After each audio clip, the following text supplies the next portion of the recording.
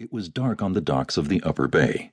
A few isolated lamps were lit at the edge of the run-down pier and in front of the red brick buildings on the adjacent property.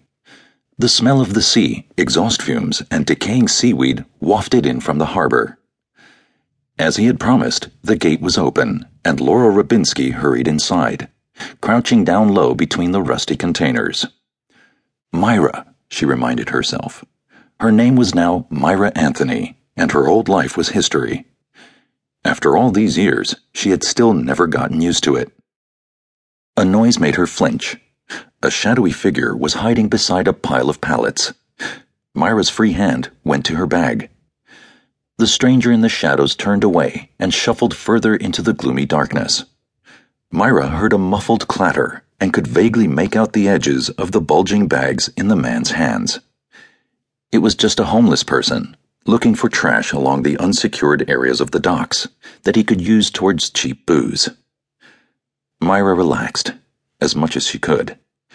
Noise drifted over to the harbor from the busier parts of Brooklyn. There was still activity there at this hour. Floodlights lingered on the rooftops.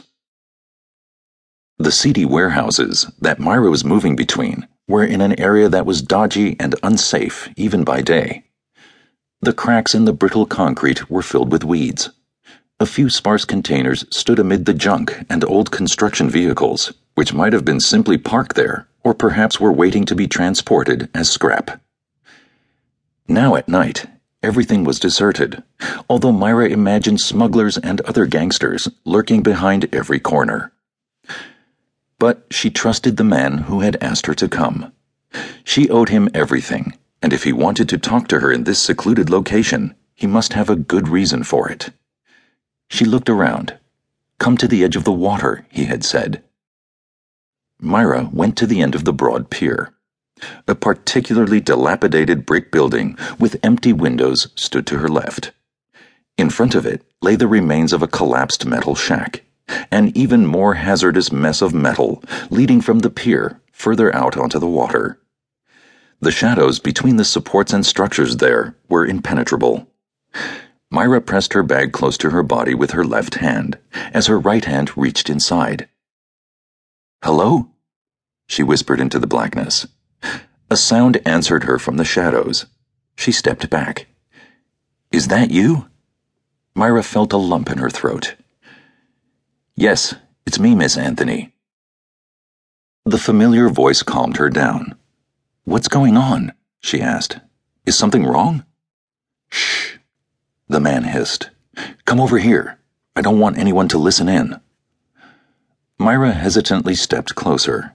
Her eyes became accustomed to the darkness, and she saw the outline of the man between the rusty steel beams. A small man, barely larger than herself. "What's going on?" she asked again. He pulled her into a dark corner under the steel beams. Her jacket grazed the sharp edge of a weathered metal plate.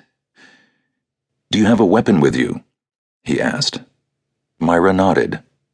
"Yes," she then said aloud, realizing that it was impossible for him to see the gesture. "Show me, quickly." Myra fumbled for the pistol in her bag. Even though she had been holding on to the gun for a few minutes, she barely managed to get the weapon out. "Why?" she stammered. "Did they track us down? Oh, God! You promised me you'd take care of everything." "That's what I'm doing. Give it to me." He took the gun from her hand. "A .25, he said. "How cute."